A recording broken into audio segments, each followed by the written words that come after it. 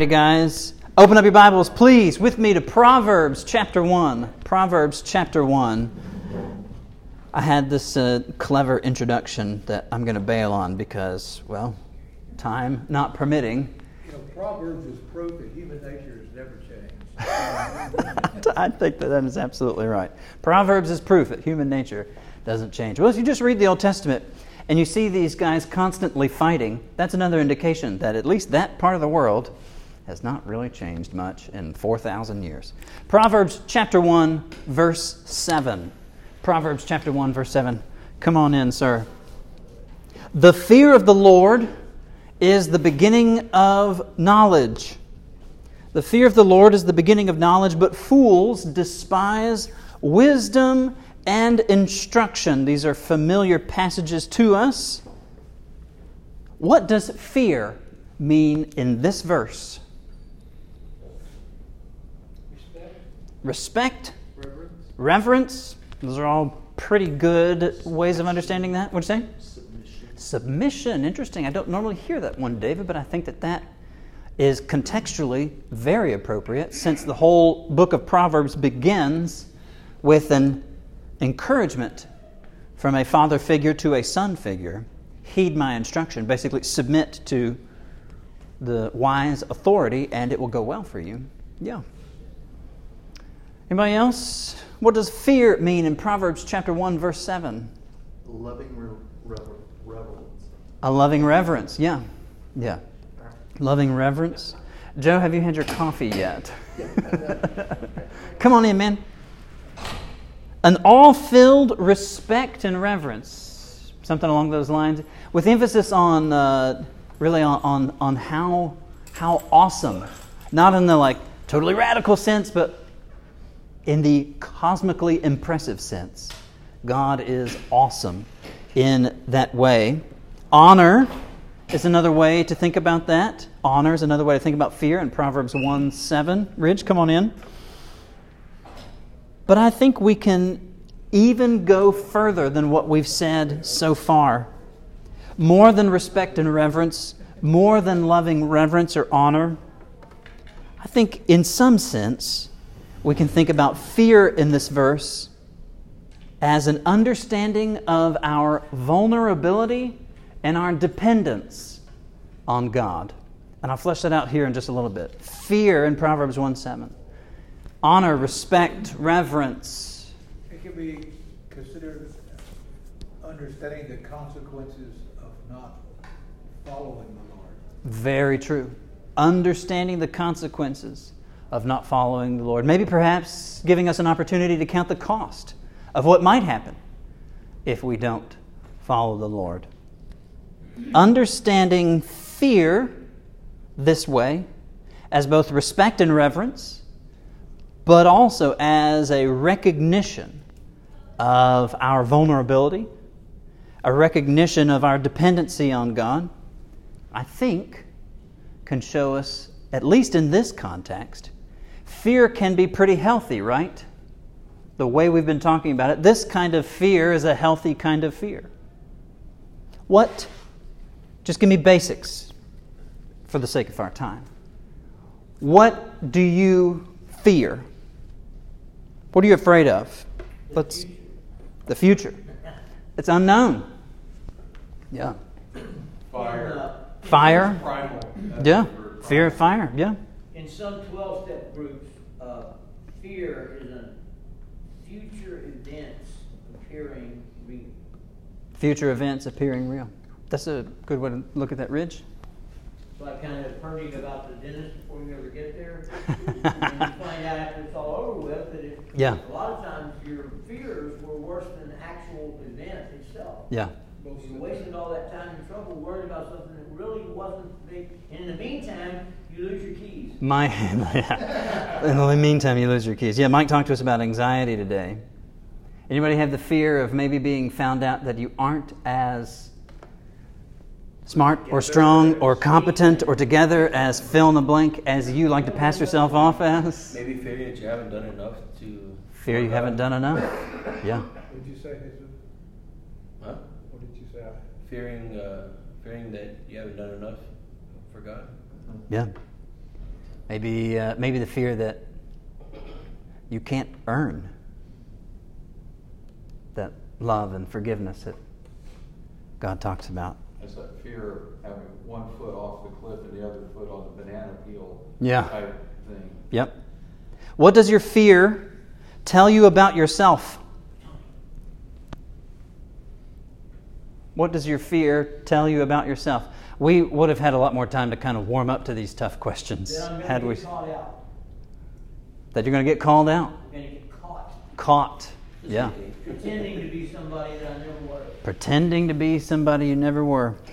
Come on in, sir. Come on in, guys. Appreciate y'all being here. Have a fear of my name not being written in the book of life. And the separation from God and the Yeah. pain and agony, that would be. Fear says that.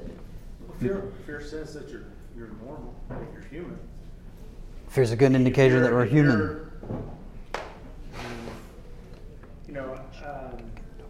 When we're younger, we have less fears. That's because we lack perspective.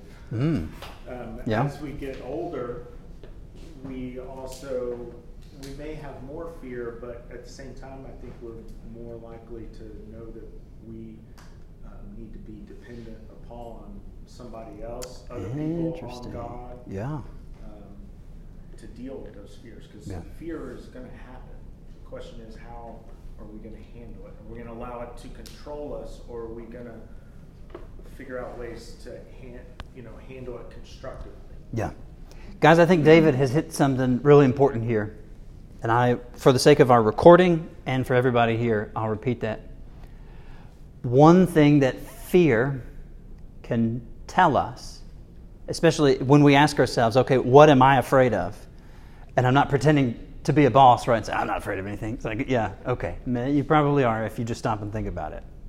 If you actually stop and think, what is it I'm afraid of, and what does that tell me about me? David made the point.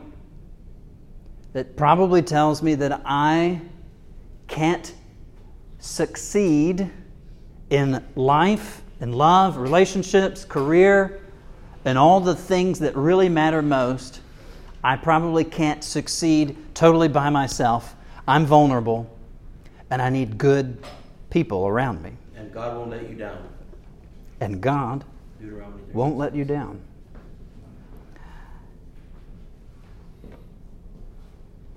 Fear. We talked earlier about what do we fear. I bet if any of us, if I were to go around and ask the room, do you fear rejection? Chances are you could probably come up with a relationship where it would hurt if you were rejected in that relationship. Or do you fear loss? You could probably come up and think of someone or several someones, right? You would fear losing. Or fear being separated from them from eternity. Fear being separated from them for eternity. Yeah. That fear tells you that you honor those relationships. They're important to you. And it also, like David said, alerts you to your own vulnerability. The basic point for this class is this. Our emotions, whether it's sadness, fear, anger, loneliness, gladness, all of that, our emotions tell us something about what's going on inside. If you're feeling something, that's your brain, your heart telling you, hey, there's something up. You need to address it. Your emotions tell you something about what's going inside. And here's the difficult truth. And for those of you who have been more open throughout this class, you know this. What's going on inside always finds a way to come out, right? What's going on inside? The pain of rejection that leads to addiction, which leads to self-destruction. That what's going on inside always finds a way to come out. Sometimes your emotions betray you also. Ooh, very much so. Emotions can betray you. So, we need to do the difficult work of taking responsibility for how we feel, not for what others did to us, right? There's a difference there. Yeah? That's what we did today. If somebody hurt you, that is on them. But we need to learn to take responsibility for how we feel, to own it, to admit it, to fess up to it. When it hurts, to say it hurts. When we're angry, to say we're angry. To express those emotions in ways that don't turn around and hurt ourselves or someone else, right? And we need to address it before we hurt ourselves or someone else. I'm going to have to skip a bunch here. But basically, I want to ask this question, and I've got kind of 3 main points. And then we'll close with the scripture. What are some benefits of healthy fear? Earlier we talked about unhealthy fear and healthy fear. What are some benefits of healthy fear? Keeps you alive. Force you to change. Yeah? Can keep you alive? Yes, sir? Keeps you from doing something really stupid. Not always. Sometimes it can keep you from doing something really stupid. Gotta keep you grounded. Fear's an Keeps you alert. grounded. Fear's an alert to your body, knowing that something is up or could happen. Yeah. So you stay alert, and your situation that surrounds you, right? It Yeah. kind of keeps your head on a swivel. Yep. Or if you relax, you kind of perish or die, right? Yeah. I don't need to go into any detail with our veterans about how fear can help keep you alert. Yeah. Doesn't pain generate fear of further pain? I mean, like, It can. I would think, yeah, pain can generate When fear. I put my hand on the burner on the stove, for example, I don't usually need to lay it there until I can smell my flesh burning. That's fair. Yeah. Unless you have lovers. So I'm reading. I flew back from Memphis, Tennessee, to Corpus Christi yesterday, and on the flight down here, I was reading some of the collected letters of the author J.R.R. Tolkien. Okay, the guy who created Lord of the Rings and The Hobbit. I was reading some of his letters, and he wrote a lot of letters to his son Christopher, who at that time was serving in Britain's Royal Air Force, and he had been stationed in various places. It was in the middle of World War II. And he made a comment, Ridge. He said, "The burned hand teaches best." Yes. About keeping away from fire. Yeah, sometimes sometimes pain can generate fear, which teaches us, okay? Healthy benefits of fear. I'm going to give us 3 that we've all kind of hit on. But I'm going to give us 3 healthy benefits of fear. Fear can awaken us to danger. If you're somewhere or with someone and you get kind of that odd sense, like, I don't know about this. I don't know what it is. You ever been around, we don't need details. We don't have time for details. But you ever been around somebody or been in a situation and you thought, I get the heebie-jeebies here. Nope. This is not for me. I don't know why Jerry pointed to Jesus, but I'll let you draw your own conclusion. I say things that other people are scared to say. And I appreciate that, man. I'm for real. I appreciate that. Yes, sir. You mentioned that aspect. I work in the oil field. Mm-hmm. I've always said I will walk a job if the boss tells me to do something I know I shouldn't be doing. I was almost at that point a couple of times. Yeah. Yeah. Like I wanted a crew that worked 12 hours already to bring in lights to continue about another half the night's worth of work. Yeah. I was gonna shut it Dangerous. down. Yeah, I got it shut down. But that's almost an extreme example. But Yeah. it keeps you from doing stupid things. Fear can awaken us to danger. Fear can lead us to act cautiously, right?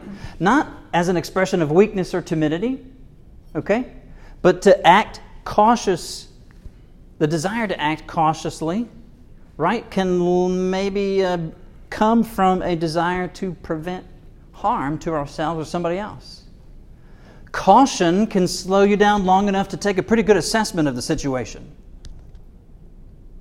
Are these the right kind of people I need to be with? Take caution. I mean, fear. It may have fear of something right now, but it may be because you don't have the skills necessary to Sure. handle the situation. So caution What do I need to do? How do I develop what I need to develop in order to handle this situation? And all of a sudden you're like, oh, I'm prepared now to handle this situation. Caution can lead to discernment. That's why we throw caution to the wind, Kevin. Caution can also help you not throw caution to the wind. But discernment can help you lead to the wisest course of action. Okay? That was the first thing. Fear can awaken us to danger. Again, sorry I have to rush. Second thing, fear can teach us to count the cost of our choices. Let me read a quote from the book that I've been working from for this class. To keep us from danger, fear allows us to count the cost of our choices, and it instigates the recognition of potential consequences. If I go down that path, I could get lost. The fear does not necessarily make us change our behavior, but it makes us aware of our choices. If we are not able or willing to listen to this fear, we become foolish or fearless, and therefore oblivious to danger, or we become cowardly and avoidant, unwilling to face danger. Now, I described this process last week when we talked about anger. And again, if you miss a class or want to go back over and find these, you can find them on our website.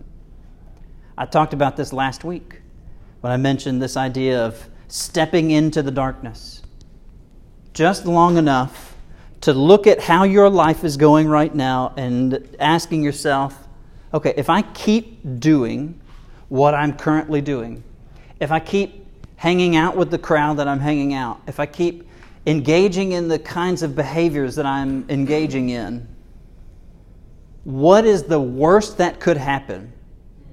Be brave enough to try that out. It's like, what could happen? And really ask yourself that tough question. If I don't deal with this hurt, and I keep drowning my sorrows away at the bottom of this bottle, what's going to happen to my friends and my family and my job? Where am I going to end up? You're going to get the same results. You're going to get the If you continue what you're doing and you expect something different to happen, and it's not going to happen. That's right, Gene. Yep. It I is. was about to say that that's the definition of insanity. Yep. Is doing the same thing and expecting a different result. Yep.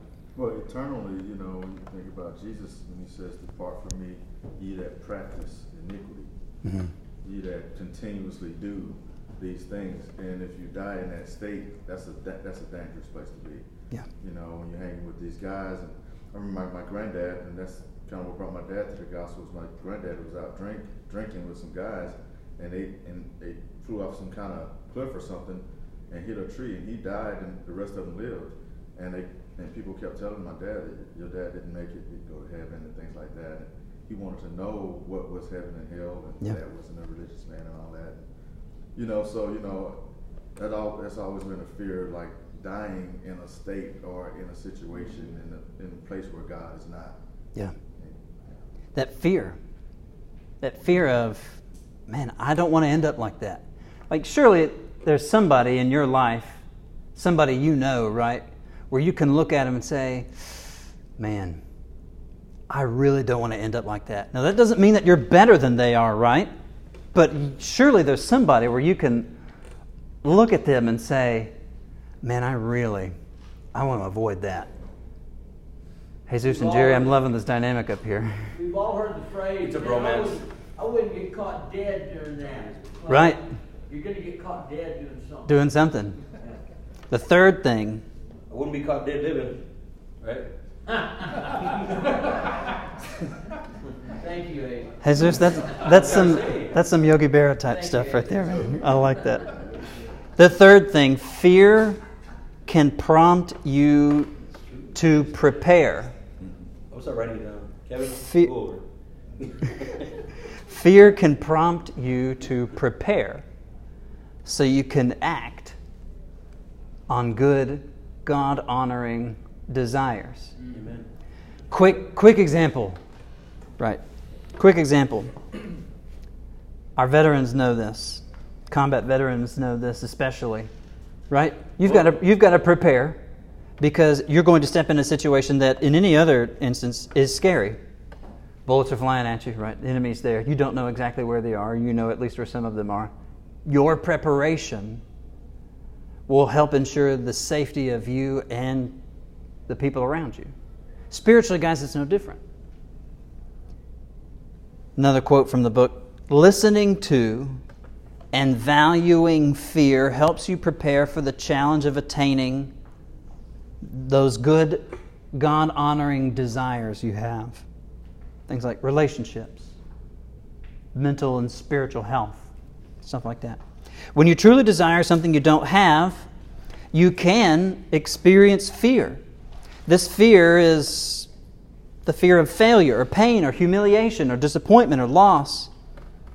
But if your desire is for something truly good and honorable, then your fear can be a tool that helps you plan and practice. Fear can help you do the work and the preparation for what comes ahead. Here's a small example. I started a second master's degree in 2010. And guys, private school is an expensive place to just find yourself, okay? I started a second master's degree in 2010, knowing exactly knowing exactly why I was there and what was going to happen next, or what I wanted to happen next. The fear of not doing that pushed me to be the best student I had been at that point in my life. And that can apply to grad school, or that can apply all the way down to high school, or that can apply to Del Mar or anything. Yeah. That fear of not attaining the good thing that I was striving for. The good thing I was striving for, by the way, was to actually put into practice the gifts that God had given me. That was the good thing I was wanting to do. I was wanting to be faithful. God had given me these gifts. You got to put them to use. You got to use them. And so that's what I was after. That's what I was after. Kevin, sometimes it's the fear of not using what God has given you for Him, but you're using it for the world or yourself.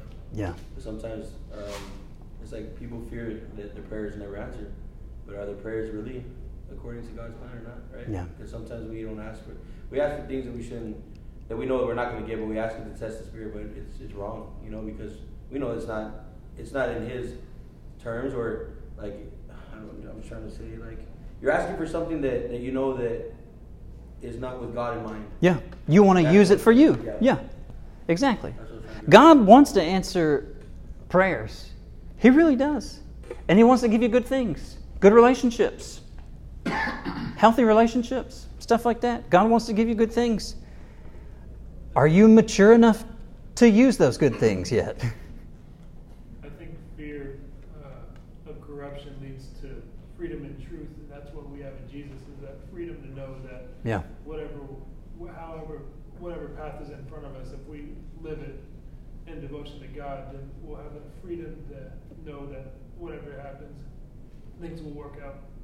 I like that, Gavin. How many of you ever asked your parents or grandparents for something and they told you, well, maybe when you're a little older? Chances are they probably knew that you need to grow up a little bit before you're responsible enough to use this thing or to have this thing. I think a lot of times maybe we ask God for things like that, and He asks God for something good. And maybe He says, I'd be happy to give that to you. I need you to grow a little bit more. I need you to mature a little bit more. All right, we'll wrap up with this.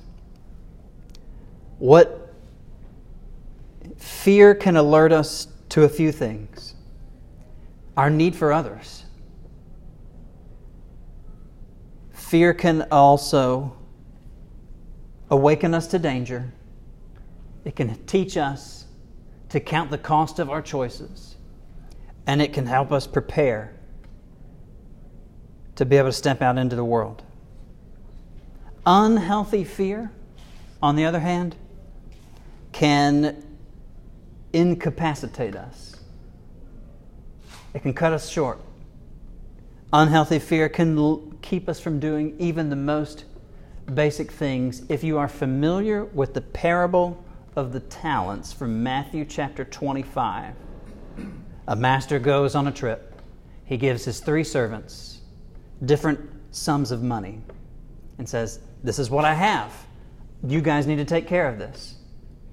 And if you grew up in church, you might be familiar with the story, right? The first servant who got 5 what are called talents. A talent in that time is like a year's salary. All right? Guy was given, let's make a round number, 500 grand. The next guy, 200 grand. The next guy, 100 grand. And said, okay, y'all need to take care of this. When the master comes back, what did the first servant do? He doubled the money. He put the gifts to good use, right? What did the second servant do? Same thing. He doubled the money, put it to good use. What did the last servant do with his 100 grand? He buried it. Why did he bury it? He was afraid. That was an unhealthy fear. He had a good gift, and he didn't even do the most basic thing, which the master told him, you could have put it in the bank and earned some interest. Didn't even do that. Unhealthy fear can incapacitate. Healthy fear can push you to do some pretty good things. Guys, I hate to have to run through class like that. The bottom line is this. Fear, that emotion of fear, can be a good thing. Doesn't make you weak. Doesn't make you timid. Doesn't make you impotent. Fear, when approached in a good, healthy manner, can actually lead you to become stronger and to become the kind of person that God has been calling you to be all this time. Guys, you'll have a good morning.